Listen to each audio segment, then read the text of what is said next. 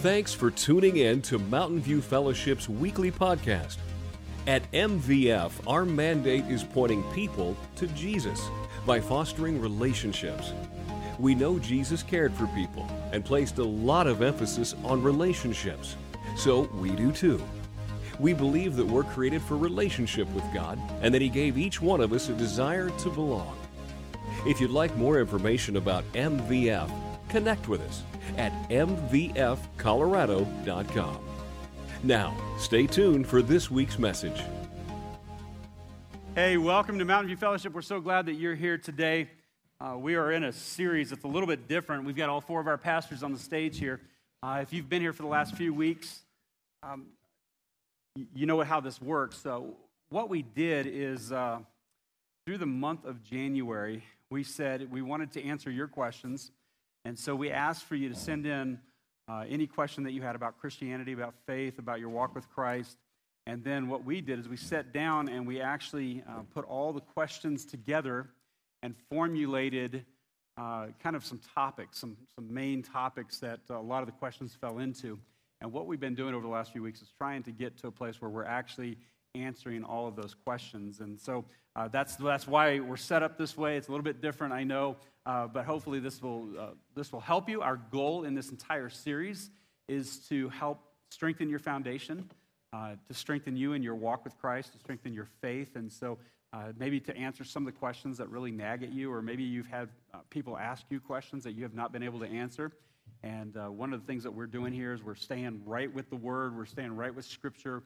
We're trying to share with you what Scripture says and try not to go outside of that. And so you're going to hear us many times say, that here's what it says. You can make an argument for this or you can make an argument for that.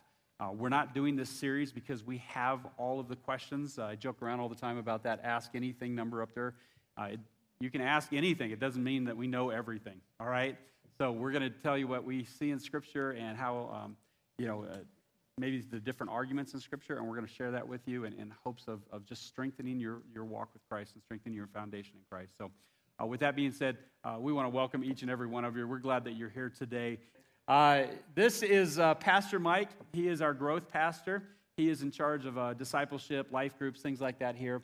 Pastor Hunter's sitting next to him, and he's our youth pastor. He deals with all the munchkins here, all the young ones, all the young people, and all the way up through high school. And so he's blessed to kind of bring them up and help set them strong in their foundation before they head off to college. And then, of course, Pastor Ryan's next to me. He's our missions and outreach pastor.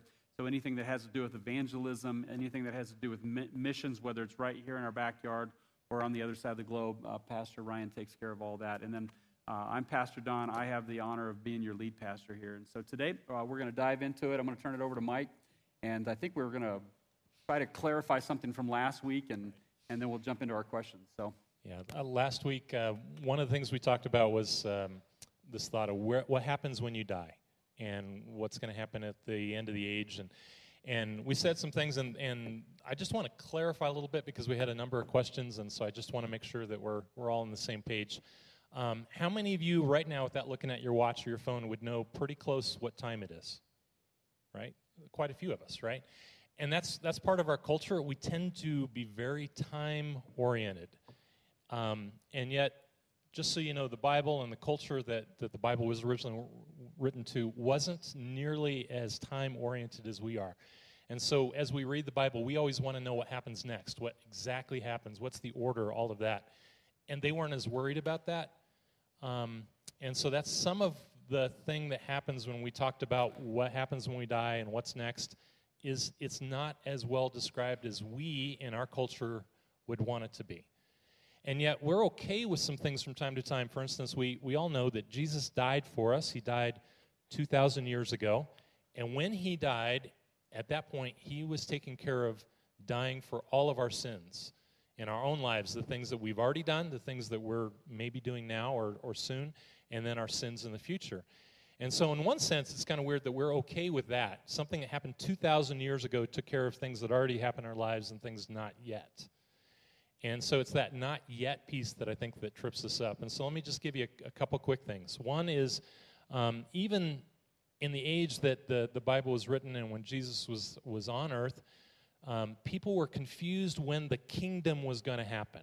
The kingdom that they had in their mind was Jesus was coming to be this earthly king and kind of military, political ruler, kind of like King David was.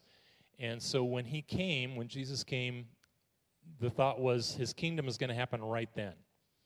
And when it didn't happen immediately, they were kind of lost. And yet Jesus said some things about my kingdom is here now. And so there's this concept that the kingdom is now, but not yet. And we live in this kind of intermediate state where right now his kingdom is here. His kingdom is the fact that we can join him when we believe him, when we believe in him and give our lives to Christ. We're part of the kingdom. But the full kingdom won't happen until he comes back. Okay, does that kind of make sense, right? Another timing thing, John 3:16, we know that verse. It talks about that whoever believes in him will not perish. And the perish was not talking about death. The perish was talking about our eternal death. If we don't believe in Jesus, we go to hell. So there's this other thing that when we believe in Jesus, we are saved from eternal death, but we're not going to be fully saved until Jesus comes back. Starting to get it? There's this now, but not yet. And the same with forgiveness. And this was some of where the questions were that came in that I think people were not sure of. When you accept Christ, at that moment, you are forgiven of your sins. But you're not fully, or maybe the completion of that forgiveness doesn't happen until Jesus arrives. The way I was thinking about it this week, just to give an example, when you write a check to somebody, you have paid them, right? But it takes a while for that check to actually clear the bank and everything to get taken care of. And that's kind of what happened. When we believe in Jesus, we're forgiven, but the check doesn't fully clear until we get to that final state, okay? And so hopefully that'll help kind of with some of the confusion that people had or just the clarification. I want to give you hope. When we get to that final judgment as believers, yes, our sins are going to be brought forward, but there's great hope because it's going to be a really easy trial. Basically, the things that we did are going to be brought up, and Jesus is going to say, my blood forgives you. We don't have to say anything more. It's taken care of.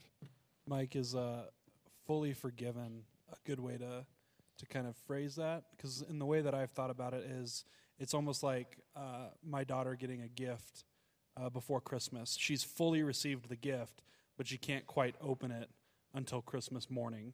So we are fully forgiven, but we don't get that prize until after Jesus comes back. Yeah. Would that be kind of a good way to say it? That's a good way to say it. Yeah, okay. We're fully forgiven of our sins, but not yet, not complete, not finished, right? Yeah. Okay, well, hopefully that clears it up. We're going to move on from death today, which is good. Yeah, we spent a lot of time in death last week. It was a little depressing. So. And we're going to move on to another happy topic. We're going to talk about suffering. Hey, these are your questions, all right? So. One of the questions that came in was, why does God allow tragedy in the world if he is completely sovereign? I first want to make a disclaimer that when quoting Scripture this morning and sharing what I've gleaned from the Scripture and what the Holy Spirit has put on my heart in regards to how we can deal with suffering, in regards to God's sovereignty, is that I in no way desire to undermine anybody's suffering or to discount the suffering. Just even in case in point, yesterday we had a funeral here, and it is easy sometimes as pastors when we're at, or just individuals who might be at funerals regularly, where it tends to become a routine of sorts. But then to witness the family's grief is a great reminder that they are truly grieving, and we should be respectful of that and allow it to take its course. So with suffering, I want to make sure that I'm not just gliding over this, but I am going to try to answer it in regards to what God and what the Holy Spirit tell us in Scripture. And so I want to first start in 2 Corinthians 4:17 and 18, where it says, "For our present troubles are small and won't last very long, yet they produce for us a glory that vastly outweighs them and will last forever. So we don't look at the troubles we can see now. Rather, we fix our gaze on things that cannot be seen. For the things we see now will soon be gone, but the things we cannot see will last forever. And I know Mike said we're done talking about death, but I might throw in a little bit here that Don did a series, we had a series a while back called Beautiful Design, which talked about how God created Adam and Eve, and he created him with eternity in mind, that they were going to be with him in the garden for eternity until they made the decision to not be with him for eternity. And at that point is when suffering started. That is not something that God wanted, but just because of our free will, we were allowed to choose at that point, and then as such, then suffering came into the picture. So it all started then, and then it takes various shapes and forms today. There's obviously suffering in regards to suffering for our faith. There's suffering in regards to loss of loved ones too early, suffering regarding world tragedies, whether it's a tornadoes, hurricanes, anything of that nature. There's a plethora of suffering, but I want to say that within Scripture, it's the umbrella that covers all of that suffering and how we deal with it. So suffering can move us into action and compassion. And staying in that same book, in chapter 1, verse 3 through 4, we read that, all praise to God, the Father of our Lord Jesus Christ. God is our merciful Father and the source of all comfort. He comforts us in all our troubles so that we can comfort others. When they are troubled, we will be able to give them the same comfort God has given us. So God has displayed this comfort to us largely in his Son, Christ. Here's a man who did absolutely nothing wrong and was beaten and crucified, was the epitome of perfection. Yet he suffered. And that suffering was for us, for what Mike was talking about, for the now and for eternity, that even though he did nothing wrong, yet he suffered. So in a way, when we have suffering that comes across our lives that seems mysterious to us or seems out of place, we have Christ's example of how we ought to deal with that. And so in his suffering, Christ has provided us comfort and hope. And as such, in Scripture, it tells us that we are to become more and more like Christ each day. And if that's the case, then we ought to, when we are suffering, have the opportunity to be hope and comfort for those who are potentially going through similar sufferings. Next to that would be what should our attitude be when we're going through the suffering? So I'll go through three things here on what I believe our attitude should be when we're going through suffering. The first would be worship. God, you are the great and almighty God. I don't understand all the things that are happening in my life, but I trust you. Scripture tells us that we can trust God, and we can trust that he is going to bring good, and I'll get to that in a minute here. He's going to bring good in regards to that. The second thing is, ask God to teach us all he would about him, ourselves, and others. And now we can minister to those who are suffering. So just as I was talking about how Christ showed us what to do while he was suffering, how he would then minister to us through compassion, then we are to do the same. The third is, our attitude in suffering should glorify God.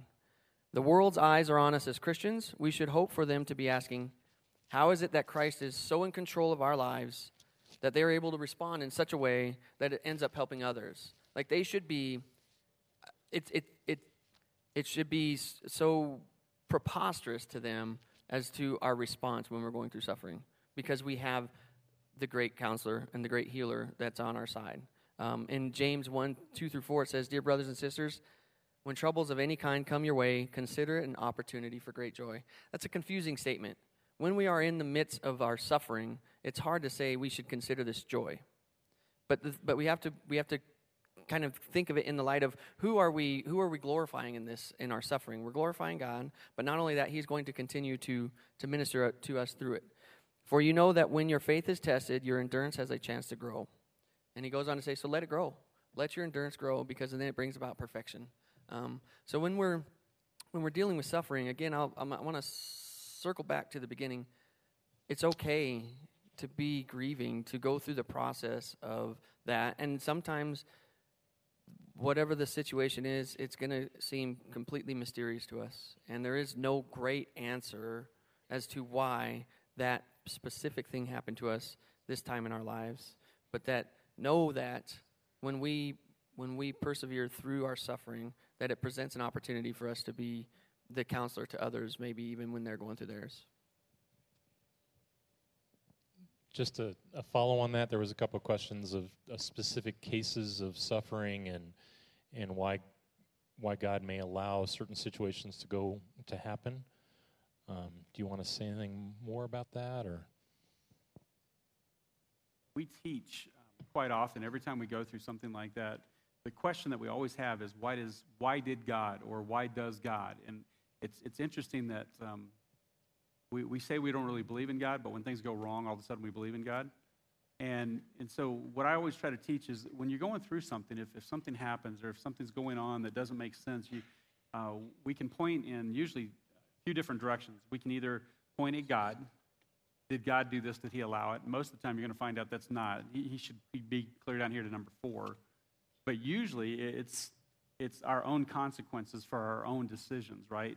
So we bring a lot of stuff on our own, on ourselves by some of the decisions that we make. So that's the first one. Second one is it's a broken world, right? So Ryan just talked about the fall of man, and here we are living in a broken world. We have suffering. There's disease. There's the loss of life. All these things that God did not originally plan, and yet we go through those things. And so the second option is its consequences just for being in a broken world. And then thirdly, I would say Satan.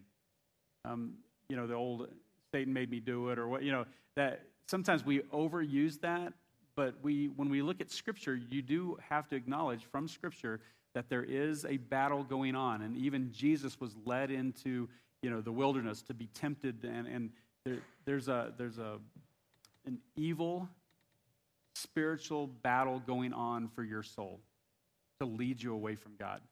So is it Satan? Sometimes, yes. And then, of course, the last one is God. And so our own consequences, broken world, Satan, or God. Those are the 4 options that you have as to when you go through this kind of stuff. And asking that question is always important, but we always go straight to God. God, why did you do this? Why are you allowing this? And then when you back up and you realize, well, I kind of made a stupid decision and it's consequences that I'm going through, but I'm blaming it on God. Or it's just a broken world. We live in a broken world, and we're going through this because of that. And God didn't really desire this. This wasn't his original plan, but this is what's going on. And so when you start to kind of lay it out that way, it helps you to make sense of some of the suffering that you see around you. Is there real evil? Is Satan doing it? Well, yeah. Satan's using people to do horrible things all the time. Some of you have had horrific things happen to you by other people, evil people. Now, the question with that is, what do we do with that? And just like Ryan said, we give it back to God is what we do. Because when we give it back to God, no matter how ugly it is, no matter how messed up it is, God can take it and do something amazing with it. And there's so many stories within this room of you guys that have gone through suffering, you've gone through horrific things in your life, but yet given it back to God. And you've seen how God has taken something so ugly and nasty and broken and made it whole and beautiful in the way that he's used it in your life. And the reason for that, while we were talking, all 4 of us have been through stuff probably similar to you. If not me, then Ryan. If not Ryan, we've all gone through our own stuff, and each of us sitting at this table represents some horrible, horrible situations. And yet we've seen God move and work in that. And so we would love to talk to you about that. Well, and I think one thing to also bear in mind is that out of that 2 Corinthians 4:17 through 18, what sticks out to me is, for our present troubles are small and won't last very long. So we weigh all of this in eternity. Like when we look at why we were created, we were to spend eternity with God, to love him and glorify him. And if that's the end game, if that's the picture, is that we're spending eternity with our Creator, the suffering that happens here, I mean, Scripture refers to our life here as but a blade of grass, right? And so it's so short, and it even touches on, again, Mike's idea or discussion about time, right? I mean, eternity is huge. Try just wrapping our mind around eternity, but that's our end game, that we're to spend eternity with God, to where that suffering that we have here is so short. And again, I'm not wanting to, gloss over it or dismiss it, but to kind of bathe it in the light of what Christ has shown us of how we are to respond when we do come across suffering. And that's actually a great segue, I think, right into the next one, because we had a lot of questions on these two subjects. I mean, a lot. And so... And the other subject is healing, and different forms is just why aren't people being healed, right? That was kind of the base of a lot of those questions. One thing to keep in mind with healing, again, it's the perspective that God has on our lives here. Life is unfair, but God is just. God is merciful, and we have to lean into that. With healing, when Jesus was going around and doing healing and stuff, if you read the stories like Mark chapter 2, some guys bring a friend to Jesus. They lower him through a roof. It's a pretty cool story. The first thing that Jesus says to them is, your sins are forgiven. And I'm sure for us, we'd be probably sitting there too going, wait, he didn't heal the guy. He just said, your sins are forgiven. In Christ's perspective, the spiritual healing that we all need is the focus. That is the paramount thing, because that determines our eternity. If we're not spiritually healed, then we're lost. And so it starts there. And then the other piece on healing, I've kind of been taught that it looks at it in two ways. And it all depends on whether you're a believer or not. So physical healing, if you're an unbeliever, is always about God's glory. It's to allow people to see God in action in our world today, see the miraculous, and to question, is there something more to this life than what I see, and could God be real? That's why physical healing happens for unbelievers. For believers, we get healed purely for ministry reasons. It allows us to do kingdom work. It allows us to step into situations and do things that we wouldn't otherwise be able to, because now we have this witness in this story. And so just that might help us a little bit to understand why sometimes we're not healed, is maybe we're not ready to use that healing for ministry if we're a believer. And I think, a lot of the questions that we got, just to answer them succinctly, is it wrong to want to be healed? No. Is it wrong to pray for healing? No. That's not at all. And I think some of that is good for us, because that causes us to lean into God. Does healing always happen because you pray, or because you're a believer? Or absolutely not. And there are some denominations that will teach if you have enough faith, you can be healed. I don't see that in Scripture at all. And for a lot of reasons. The disciples were given the authority to heal and cast out demons, and then they're sent out, and they come back, and some of them are like, well, we couldn't cast this demon out, or we couldn't heal this person, and why is that? And so they were even given the power by Jesus himself, and some of it didn't happen. And then if you look at 2 Corinthians chapter 12, verses 7 through 10, what you'll find out is the Apostle Paul writes extensively about here he is a disciple of Jesus Christ, doing the work of God, and yet he's praying for healing, and it's denied. And so even Paul himself went through this, and God's response to him is, my grace is sufficient for you. That's what he says. It's not about healing. It's just what Mike said. It's about leaning into God, being close to God, and about that eternal healing. It's not about that physical healing. And in Paul's case, he wasn't healed for ministry, right? He writes about that in there, that he was not healed, and because of that, it keeps him humble. It keeps him on his knees. It keeps him dependent on God. If he was healed, it might have gone to his head. Exactly. And it provides, like Donna's saying, some great opportunities. I'm sure you guys can think of different things in your life that have gone on.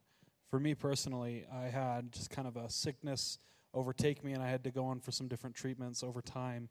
And I quickly found out that the same nurses were kind of overseeing the treatments, and got to talking with them, and was able to just really kind of speak the gospel to these nurses over my 7-8 weeks that I was having these treatments done. And it was one of those things that I knew in that moment, that's exactly why I had this kind of temporary frustration in my life, despite my pain and frustration with it. So, absolutely. Fostering relationships through opening doors because of it that we wouldn't normally have. The line that I really like is that scars declare that Jesus is our healer. So I love that. It's through our weakness, it's through that he's made strong, it's through our suffering that the world around us gets to see who Jesus is. As odd as that sounds, I know that's so counterintuitive for so many people, especially if you don't know Jesus. That just doesn't make any sense. But when you draw close to our Savior, who sacrificed himself, who went to the cross for us, and you see how he paid the price for us to be made right with God, and then to see all that and understand all that, and then to go, God, why am I always dealing with these headaches? You know, sometimes I know for myself, I feel like a hypocrite many times. God, I'm just not feeling 100%. I'm so sick of this cough. I'm so sick of, or whatever. And then I realize who I'm talking to, and I'm like, oh, okay. It's not that big of a deal, especially in light of eternity, right? And so I think to kind of wrap it up, I think it's our suffering that we connect with people on. Our victories and things like that, we celebrate that with other people, but it's our suffering, it's our illnesses that we really deeply connect with the people around us. And that's where God shows up. And I always say it this way, I've never experienced a great moment of growth spiritually through a good time, through victory. My greatest spiritual growth has always come through my suffering, through tragedy, through sickness, through whatever it is that I'm going through, of just drawing close to God, being on my knees and crying out to him more. Those are the moments that I draw closest to God. Because when things are going right, I tend to be on my own agenda and going my own way. Can I say one more thing on it?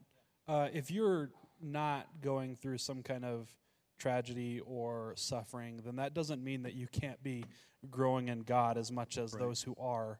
But those of you who are, keep in mind that the perspective you have will show the posture of your heart. We can be frustrated, we can be upset, or we can recognize that the eternity is the goal, right? And be content with what God has given us right now, and be excited that we have new opportunities, even if they are semi-painful ones. But we have to have that positive outlook and that joy for what's to come if we're to really grow. We can't spend our whole life sulking in our tragedies and our suffering and expect God to grow us up. And I would say, to reiterate, just go back to what you said before, which is it's all about forgiveness of sins. It's about eternal healing. And I even liken it to Lazarus. You know, Jesus went and stood in front of Lazarus' tomb and he wept. He took it in. And he raised him from the dead. And we look at that scripture and we're all like, oh, that's awesome. But if you really take that story for what it's worth, you look at it. And it even says, when he's raising him from the dead, he says, I do this so that you might know, so that they might know that you sent me. He's praying that these people around me might know that you actually sent me as your son. That's why he raises him from the dead. It's not so Lazarus can come back to his family. And the kicker about that whole story is he raises him from the grave and he walks out of the tomb, and we celebrate that only for him, what? To die later again, right? And so even ultimate healing doesn't get us anything in this life. It's about that eternal forgiveness of sins. I'm sorry. Go for it. No, you're good. Did you want to share that? Sure. Just in perspective, God's perspective on things. Right. And I got kind of a recent story just to share for a moment that might help kind of with some of this. We have some dear family friends, a young gal that's in her kind of late 20s that dated one of my sons for a little while, and she recently got married a little more than a year ago, and 3 weeks ago she delivered their first child. Completely as a surprise, something happened at the very end, and the baby was delivered stillborn. Her and her husband have an incredibly deep faith in God, and they are really leaning into him right now to kind of get them through this. Their plans are, he's an Ethiopian. He was adopted, brought to the U.S., and he wanted to return. Their plans were to go to Ethiopia to run a ministry. She's been training for a couple of years to be a doula, a midwife, to be able to deliver babies. In our way of looking at this, and of course, it's way too soon for us to say anything to her about this. But we're just looking at it, I mean, they were planning to go do ministry in the developing world where 1 out of 4 or 5 children do die and are born stillborn. Not to minimize their pain, but it's going to be used. She's going to have a whole new perspective as she is ministering to ladies and going to different places to deliver babies. She's going to completely understand and be able to help these ladies in a new way. Did God make that happen? Did he orchestrate that? No. I don't think he did. I mean, that's part of the fallen world we live in. Sometimes people talk about, you didn't mention Romans 8:28. No, but I mean, there's a verse, God works all things for the good of those who believe in him. Sometimes we take that completely out of perspective. I think this is an example of that perspective. Something really bad, suffering, horrible. He's going to use it so that he can be glorified. And again, when people go through suffering, the best thing you can do is what's called the ministry of presence. Sometimes we just need to be with them, give them a shoulder to cry on and stuff. Don't try to give them answers. Don't try to give them things of, oh, well, God's there.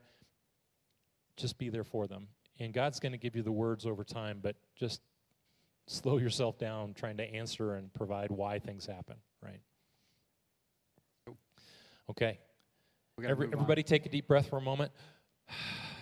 Okay, now we get to move on to some better stuff, which is just kind of talking about some general questions about MVF, things that are going on here, ministries and things like that you guys had that we wanted to answer.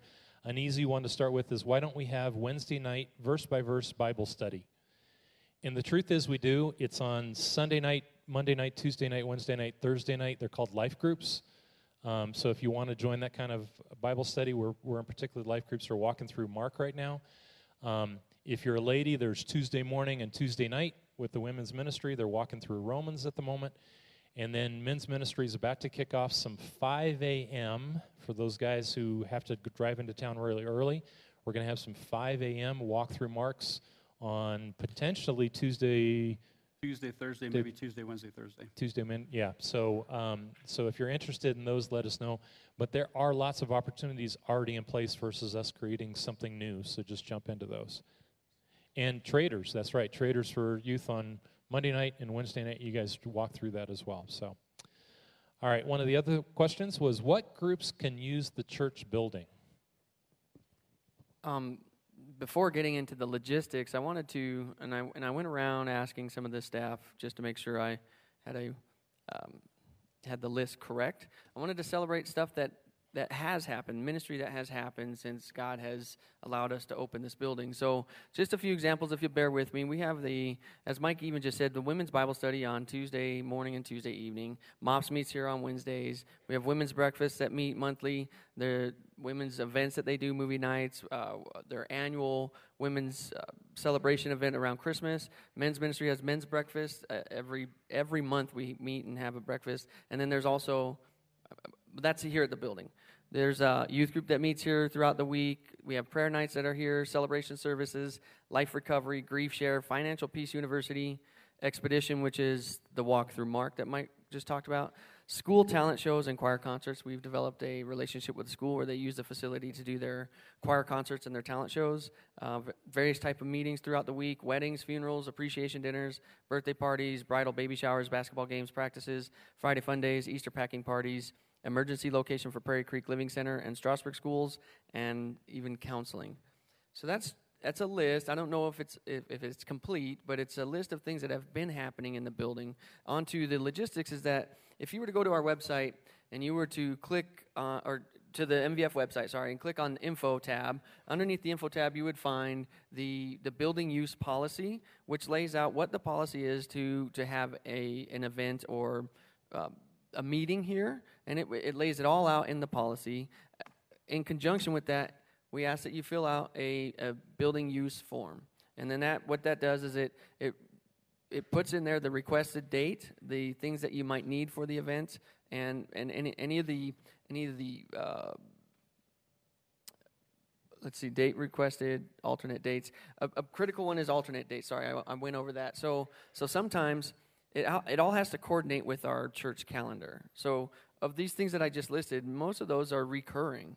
And so we want to make sure that if you're requesting to use the facility, that it's not going to coincide with an event to where it won't happen. So we ask that you would give alternate dates so that we would be able to hopefully accommodate that. But it's available. The building's available. There are some certain hard no's. There are some absolutes. But those are, I don't want to go through them per se, but they're definitely on the building use policy. So if you think that it might not be something that we could use a building for, it should be listed in the policy. So the short answer is almost anybody can use our building. Yeah. Almost, yeah. Almost. And we did get some questions about why do we have a building policy and everything else, and why do you have to do this? And the short answer, without getting into all the politics of it, is because if we don't, then anyone can come in and use the facility. And we don't have any grounds to keep anybody out that is counter to what our theology is here. Did I say that tactfully enough? Okay. So that's the reason why we had to do this. And we sought a lot of counsel in that, and that's how this form came about. So. Okay. All right. What is the role of the elders at MVF? The role of elders at MVF, we, first thing first, the church belongs to Christ and Christ alone.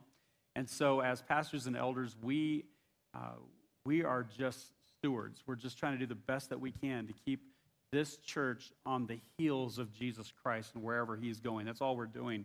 And so what we have actually looked at 1 Timothy 3, Romans 12, Acts 14, Titus 1, and what we've done is we've kind of established what, from biblical standards, what an elder should be and how they should live their life. And what we find out is that elders are mature men, they're overseers, they're teachers, they're stewards, they're caretakers, and they're leaders within the church. They're men of faith who have an understanding of Scripture, of theology. They're men who are committed to this body, of leading this body. They live exemplary lives. They're men of faith who have integrity. Their character is displayed. They have spiritual maturity. They're experienced enough to evangelize and disciple, which just means to lead somebody to Christ, to grow them up in Christ. When we say teachers, it's not getting up in front of you guys and teaching. It's actually teaching in like one-on-one, just leading people to Christ and being able to grow them up in Christ. And so I think really elders are people who have concern for every member of the body, and they're shepherds. They take care of the body. Their role, specifically, I think the question was, what's the role? If you're asking for, those are the qualifications. If you're asking for the role, I would say that what we see in Scripture is that they pray. They lay hands on people. They anoint people. They pray for the sick. They lead. They teach. They protect. They admonish. So if there's a dispute within the church, their job is to get involved and to try to bring it to a godly resolution. They shepherd the flock. They assure doctrine. So they keep me in check, or in the pastors. They try to make sure that we stay true to Scripture. They help with direction of the church. I think elders should be prayer warriors. Teachers keeps coming up over and over again, but that's a big part of what they're supposed to be doing. So they're prayer warriors, they're teachers, they're servant leaders, they're examples of discipleship, and they're peacemakers within the body. That's the role of elders. Do they walk on water? They don't. We've tried. It doesn't work. But they are, your elders are amazing people. And if you are an elder or prospective elder, would you stand for us right now, please? So that you know who they are. There's one in the back, one up here, one here, one here. So we got 4 of them in here. Oh, 5. Ron's in the back. 6, actually. One's running the sound for us. Yeah, there you go. So servant leaders. And so these are your elders. And so we have a great board of elders. Yes. We are very blessed by our elders here, and they do a fantastic job of just making sure that we're staying just as close to Christ as we can in everything that we do and the direction of the church. And so, did I? Yeah. Okay. Sure. Some of the other questions that we got had to do with women being in leadership here at the church. women being pastors, women being elders, things like that. And so I wrote this down. I want to read it because I want to make sure that you understand my heart in this, because if I said, here's what I would say. We don't see in Scripture women as pastors or women as elders. Now, when I say it that way, people get very upset sometimes. They're like, whoa, time out. And so let me kind of share with you our heart here. We see in Scripture that there's neither gender has been given an entitlement to be greater than the other. That's not what this is about at all. Whether it's at home, whether it's in the church, whether it's in the kingdom of God, we're not to rule over one another. Both men and women are needed, and they're necessary for the health and ministry of the church. And you're going to hear this a lot next month in the series that we're going to do, because we need both men and women actively pursuing Christ in this body to become all that God has called us to be. Godly men and women should be visible partners in the corporate life of the church. They should be deploying their diverse gifts for the good of the body. Simply put, all Christians contribute to the ministry here at the church. Whether you're a man or whether you're a woman, it does not matter. The church cannot prosper without brotherly, sisterly partnership. The church cannot thrive where men flourish and women do not, and vice versa. So I want to be very clear on that, okay? So with all that being said, we do see in Scripture, in a couple of places, we see it very clearly where it's called to be men. 1 Peter 3, 1 Timothy 5, Titus chapter 1, 1 Peter 5. There's several places, let me see, I said 1 Peter 5, 1 through 2. There's several places, I mean, we could dive into it, but there's specific scriptures that talk about men, and it's very, very clear in the original text, the gender, and so they're called to lead. Now, I also want to tell you, ladies, we also teach it the other way around. It's no different than marriage. If we lead the way the world leads, it's not going to work. But if we lead the way Christ works, the way he led, then it works. And that's servant-style leadership. And the way that we see this church is it's flipped upside down, because Jesus flipped everything upside down. And so we have you guys, we have our pastors and elders are below them. We have even you guys, volunteers, right? Servant leaders, ministry leads, and then we're way down here. And so actually to be an elder would be one of these guys. You're actually demoted several times. Because you're becoming the servant of the servants at that point. And so we lead with that style of servant-style leadership, that type of heart, and that's the way Christ did. Christ got on his knees and he washed the feet of the disciples, and that's what we do here as well. And so I believe, if you struggle with that we say, no, it's men being pastors, men being elders, I want you to know that the style of leadership here should be Christ-like. And I don't think anyone has a problem with that style of leadership. I think actually we're all going to thrive in that. If you have more questions about that, I'd be happy to go in more detail with you. Yeah, definitely. Have questions, come talk to Don. And we do have ladies in leadership. Thank you. I like how you sold me out. I sold you out. Come talk to Don. All right. I got it. Go for it. And the last little topic we're going to cover, you notice we got this big thing in front of us. It's partially filled. It's awesome. It's a brand new baptismal tank. Yeah. It's awesome. And we're really excited tonight. We have a service tonight at 6 o'clock, a child dedication and baptismal service. We'll kind of get this thing off and going and used, christened, I guess, yeah. We're really excited about it. It's big enough that we can probably baptize 4 or 5 people at once if we need to, so bring lots of people, get them in. Some of the questions we had is just, why do you need to be baptized? What does baptism clean your sin? Those sort of questions. Why did God want us to do this? In the few moments that I have, let me just give you a quick thing. Baptism is an outward statement of the inward decision we've decided to follow Christ. That's the whole thing of it. It is not an issue of salvation. You are saved when you decide to follow Jesus. When you confess to him and you ask him to be in your life. We can go through lots of scripture on that, Romans 10:9. Others will cover it. Baptism is something we do out of obedience to Jesus. It's a humbling experience, something unique that the church does. It's one of the few things that if we were to, I always say it this way, if we were to teleport in time somebody from the first century here, they would be completely confused by our church service, except when we started baptizing. They would completely understand what we're about. And so it's something that we get to connect with the past and connect with people all over the world being baptized. Again, sometimes people ask, really, does it clean your sins? Doesn't it take care of it? Do you have to be baptized? Because some people have gotten that from their past. My example is just from Easter. At Easter, Jesus was up on the cross. There were two guys next to him. One of them, they were both thieves or rebels, or depending on translations. One of them spent his time basically looking at Jesus, mocking him, and saying, if you're really God's son, save yourself, save us. The other one kind of got it. The other one realized who Jesus was, and even there on the cross, he said, we're getting what we deserve. You don't deserve this. Jesus, will you remember me?